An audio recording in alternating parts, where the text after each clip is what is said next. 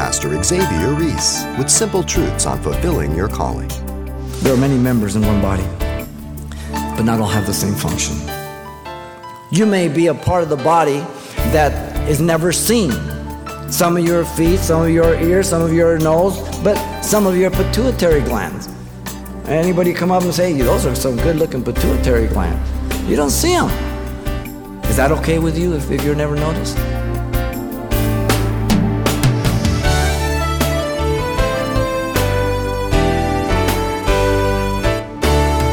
Welcome to Simple Truths, the daily half-hour study of God's Word with Xavier Reese, Senior Pastor of Calvary Chapel of Pasadena, California.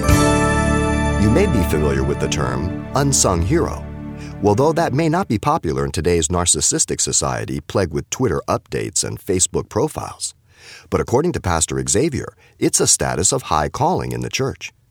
Let's join him in his continued Simple Truth study series in the book of Romans for more guidance on how to live a life that gives God all the glory. Let's listen.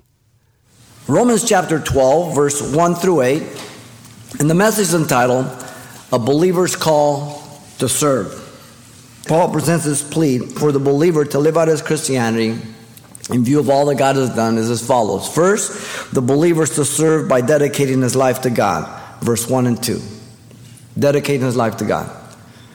Secondly, the believer is to serve by walking in humility before God, verse 3 through 5.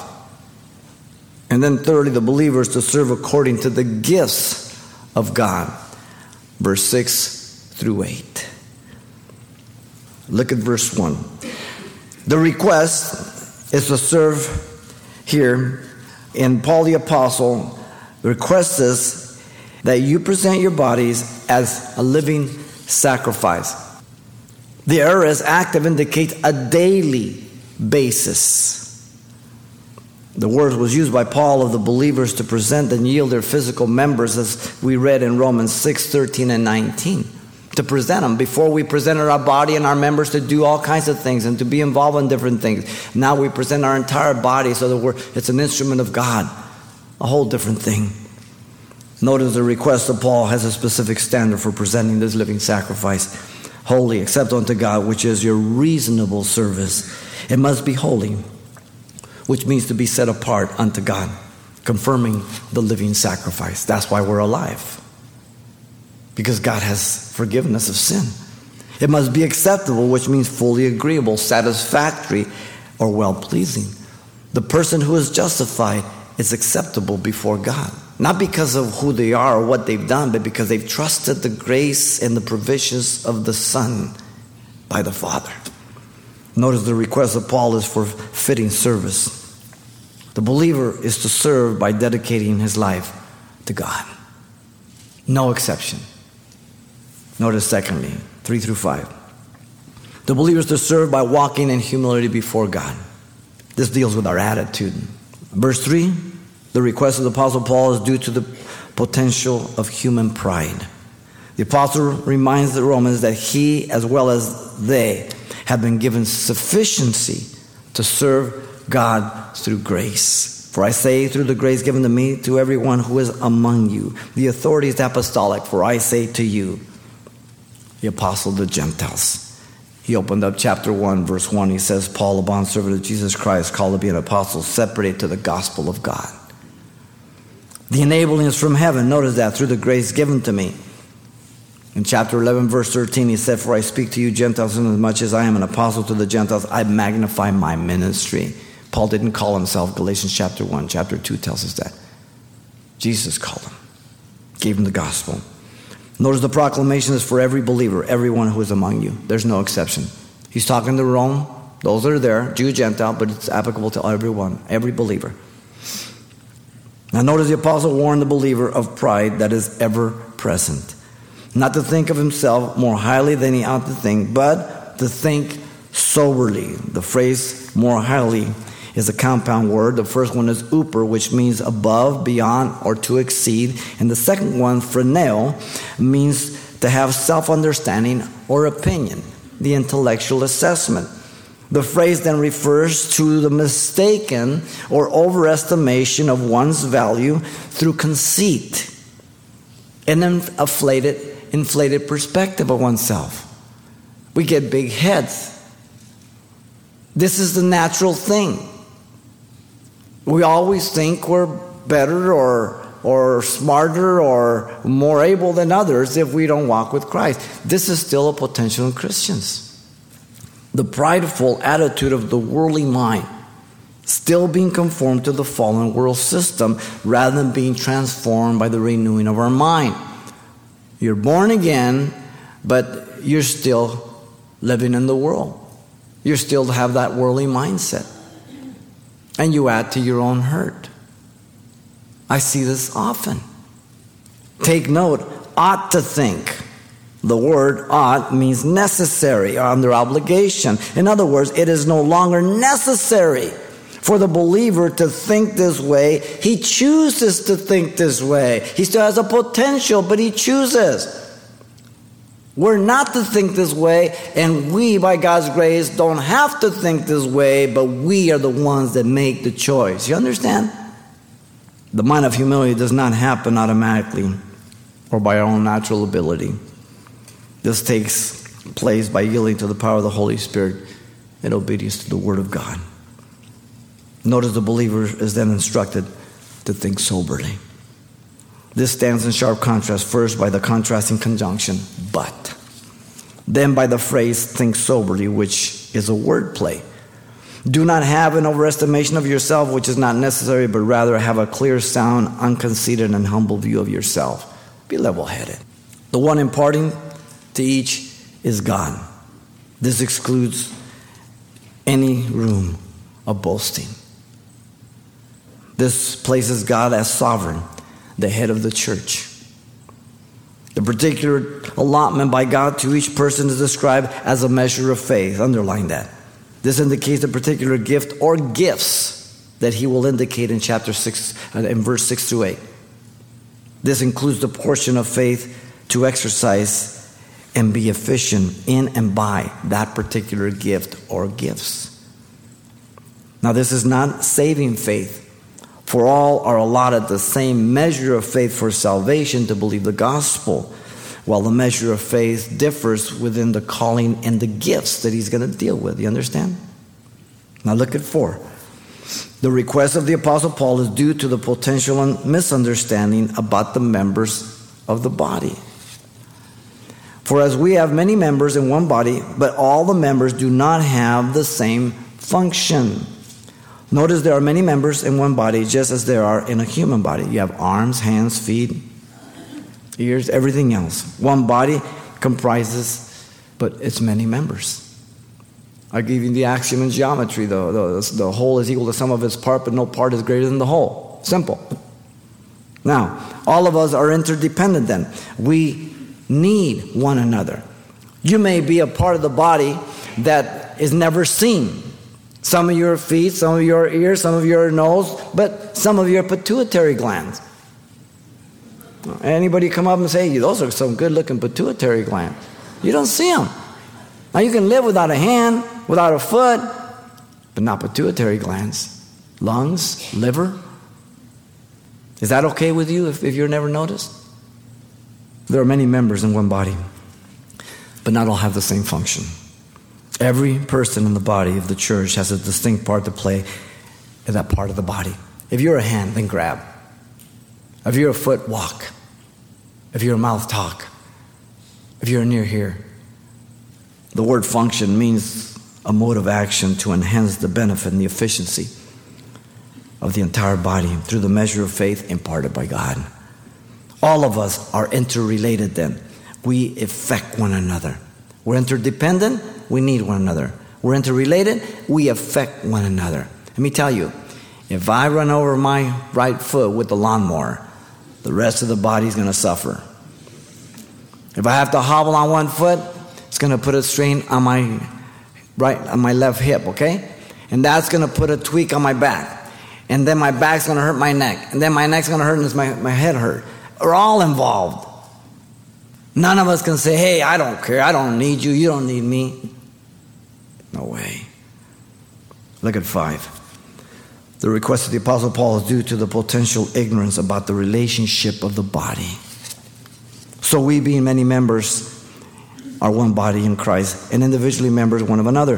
The application is made directly by Paul from the illustration of the church body without distinction, emphasizing diversity, but not diversity like in the world.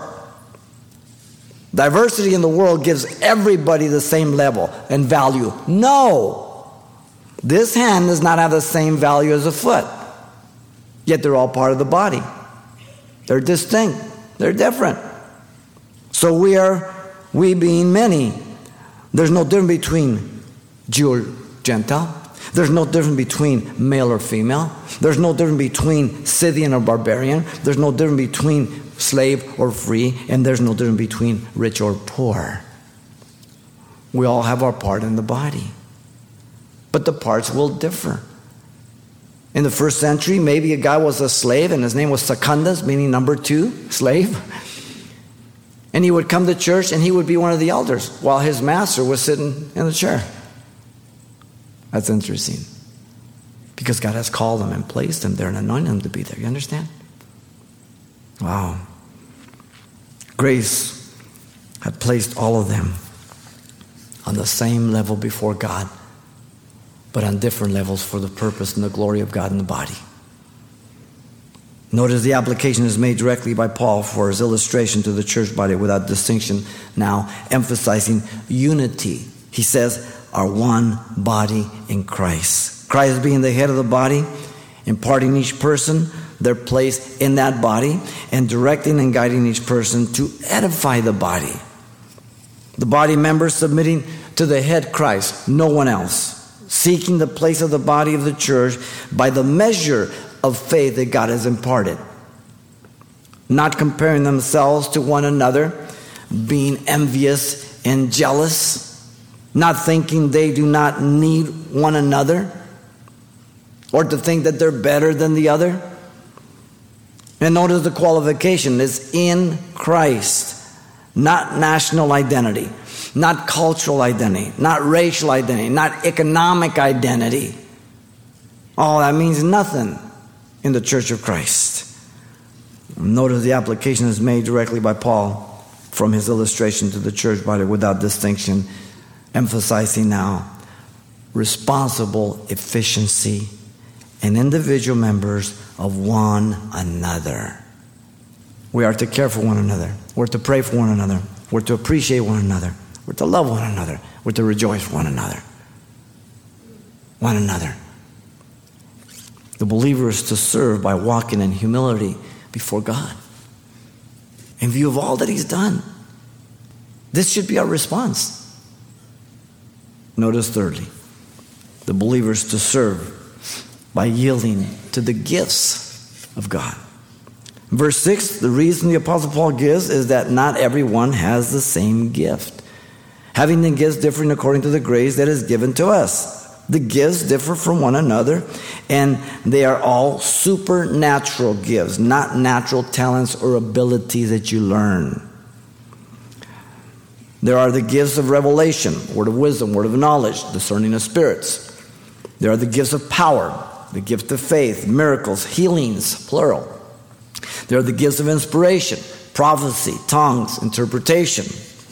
There are the gifts specifically given for the perfecting of the saints to the church in Ephesians, apostles, which would be equivalent to missionaries, prophets, preachers, evangelists, pastor, teacher. That's one gift, a hyphenated gift. Because you can be a teacher without being a pastor, but you can't be a pastor without being a teacher. Okay? He's going to deal with the word of teaching here. But Ephesians has pastor, teacher. And there are other miscellaneous gifts, the gift of help, administration, leading, mercy, ministry, teaching, exhortation, and giving. A total of 21 that we have in the New Testament. It's important that you understand who they are and what they are and how they work. Now, notice the gifts are all according to the grace given to each person now. The use of the word grace here in context is not salvation, but for the gifts and the measure of faith that he imparts to the individual. The apostle was given a measure for his calling and his gift, the apostle of the Gentiles. He opens up the letter that way, and he says, mention it in verse 3. This is laid down in great detail by Paul when he wrote to the Corinthians. In chapter 12, verse 4 through 7, there are diversities of gift, different ministries and activities, but the same Spirit, the same Lord, and the same God. God has set members and the gifts as it pleases Him. 1 Corinthians 12, 11, and 18. He's sovereign. As He pleases, He disperses. The gifts of each member differ corresponding to their function. Paul is very clear on that in 1 Corinthians 12, 8 through 10. Now notice the reason the apostle gives is that everyone is to use their gift or gifts. Listen to him. Let us use them. Duh. He gives gifts. You must use them. Now, He doesn't give gifts because we are so excellent. Your gifts are because God's so good. Your gift is not simply to sit. Being taught without ever imparting to others is not a gift. Being present for all things and never serving is disobedience. Being blessed with gifts and bearing them is irresponsible. You see, the believer has at least one gift. There is no exception. That gift or gifts are necessary for the rest of the church body to function properly and effectively. They're to be used to minister to one another as good stewards of the manifold grace of God. 1 Peter 4:10. That's where it says you have at least one gift. I don't know what that is. You need to find out what it is. I don't know how many you have, but you've got to seek the Lord on that.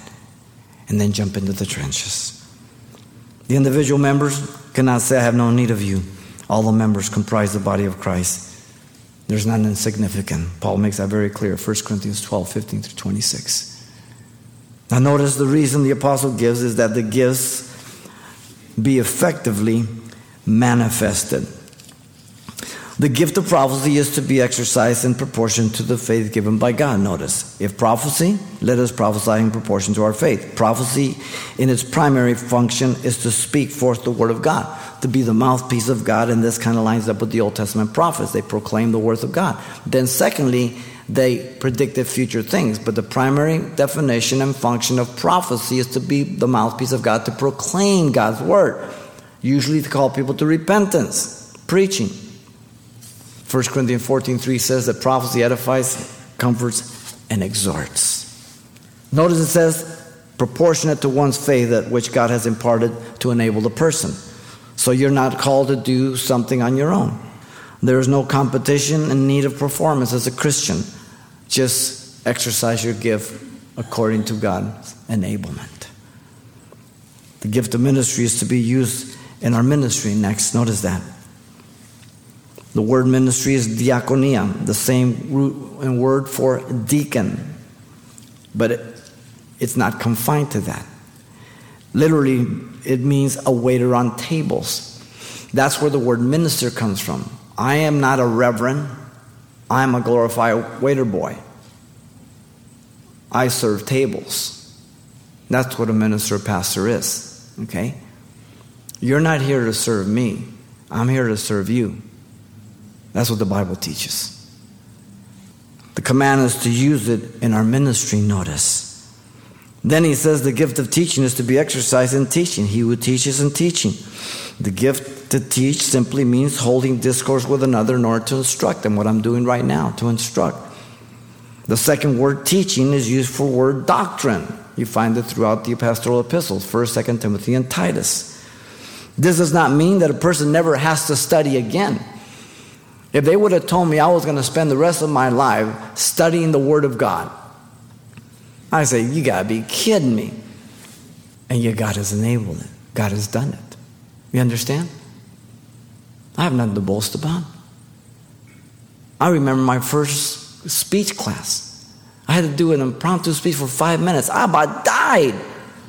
Now I got to find out what I leave out because it's a different calling, different anointing. You understand? It is by the Spirit of God. In fact, you're a student for the rest of your life if you're called to be a teacher. Now then he says, the gift of exhortation to exhort individuals. He who exhorts on exhortation, and the word exhort simply means to come alongside and to appeal a person to action. The word exhortation simply is for comfort, consolation, or encouragement. Coming alongside a believer who is discouraged or perhaps timid, and you encourage them to act on the things of God.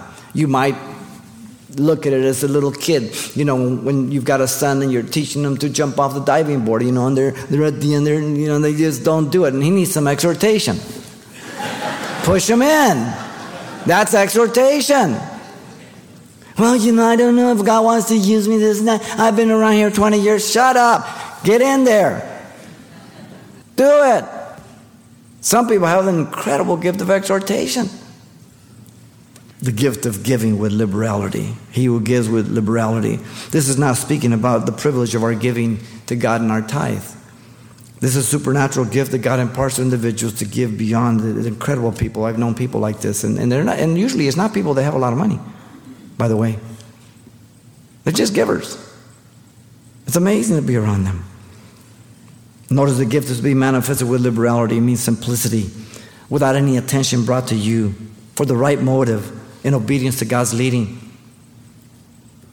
But even this, we have to be careful. Even if God will lead you to do something for somebody else, do it in such a way that you don't call attention to yourself, or you make the people feel like they owe you something. In fact, if you can do it without them knowing, just mail it or whatever, that's the best way. But if God leads you another way, fine. But don't go up walk when there's 5 people talking and say, brother, the Lord told me to give you these $100, and don't thank me. It's God. Shut up. You don't think that happens? Amazing. We're bad news.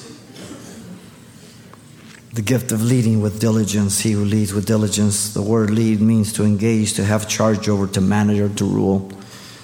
And this gift is to be exercised with diligence, meaning earnestness, total commitment, without hesitation, no procrastination. God calls you to lead, step out. You say, well, I don't know if I'm a leader. You want to know you're a leader? Listen. Just turn around. Do people follow you? And you're a leader. The gift of mercy with cheerfulness. He who shows mercy with cheerfulness. The word mercy again identifies those who are in distress, affliction. They need help, pity, and compassion. The gift is to be done with cheerfulness. The word hilarious comes from it.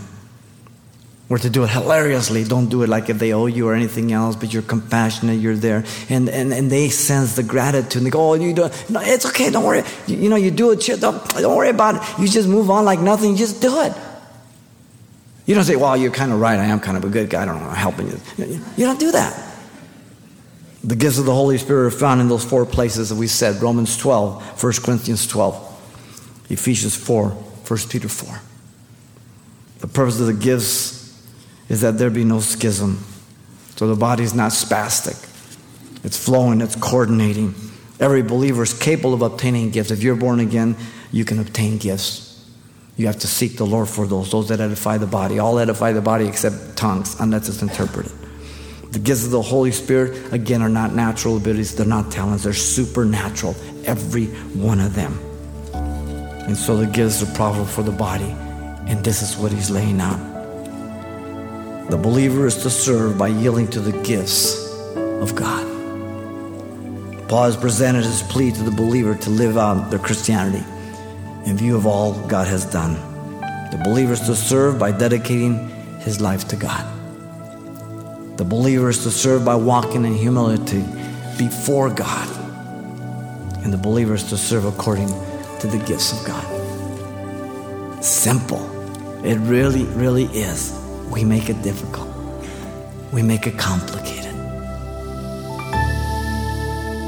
Pastor Xavier Reese, and the importance of having the heart of a servant. Simple truths he draws from Romans chapter 12. And if you'd like a copy of today's study to dig deeper into its teaching, or perhaps pass on to a friend, it's titled, The Believer's Call to Serve. You can request a CD for just $4. And this will include everything we heard the last time we were together as well. Once again, the title to ask for is The Believer's Call to Serve, or simply mention today's date. You can request your copy by writing Simple Truths, 2200 East Colorado Boulevard, Pasadena, California, 91107. Or to make your request by phone, call 800-926-1485. Again, that's 800-926-1485. Or the address once again is Simple Truths, 2200 East Colorado Boulevard, Pasadena, California, 91107. And thanks for mentioning the call letters of this station when you get in touch. This helps us track the effectiveness of this ministry in your area. And then join us for more Simple Truths next time with Pastor Xavier Reese.